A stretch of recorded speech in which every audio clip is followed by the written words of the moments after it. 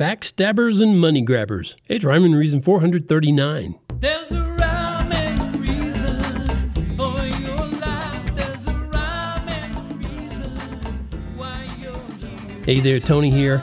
And did you know they smile in your face all the time? They want to take your place. Backstabbers. Yeah, remember that? The OJ song?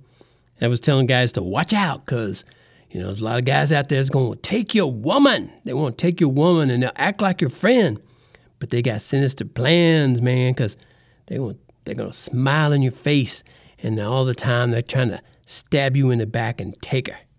So you best beware. And there's a lot of different kinds of backstabbers out there. In case you haven't noticed, and if you haven't, what planet have you been on?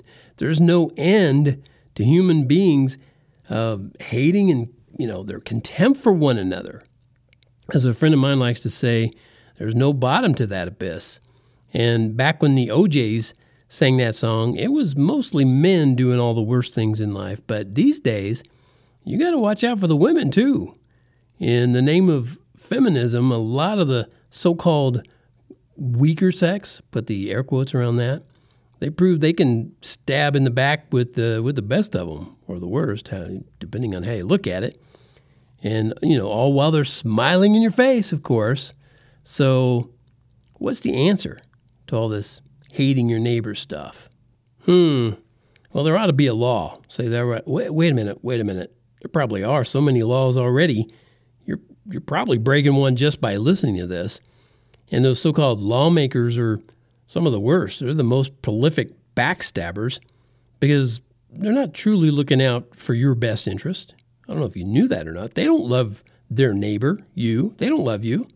They're too busy reaching into their neighbor's pocket. You're their neighbor, by the way, if I need to keep saying that. They're reaching into your pocket for money to buy votes from other neighbors.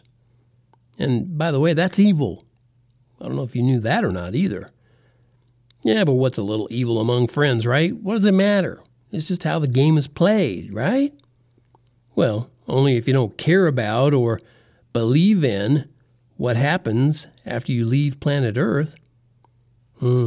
Because your Creator won't tolerate bad behavior indefinitely. No, not forever. He's very black and white when it comes to love and justice. And I know a lot of people these days, they don't like that whole black and white concept. There's a lot of gray matter out there, man. Yeah, if you got gray matter that you're trying to think with instead of your brain cells. And there won't be appeals and plea bargains in God's court, just so you know that ahead of time. So it's a good idea. You can translate that to eternally consequential idea, to focus on what's truly important in life. And it ain't your stuff. It ain't your neighbor's stuff or anything that eventually turns to dust. The important stuff lasts forever. And just in case you didn't already realize this, and if you've been listening to this podcast for any length of time, you know that the important stuff includes you. You're going to live or merely exist forever. And where that will be is up to you, and it's up to you now.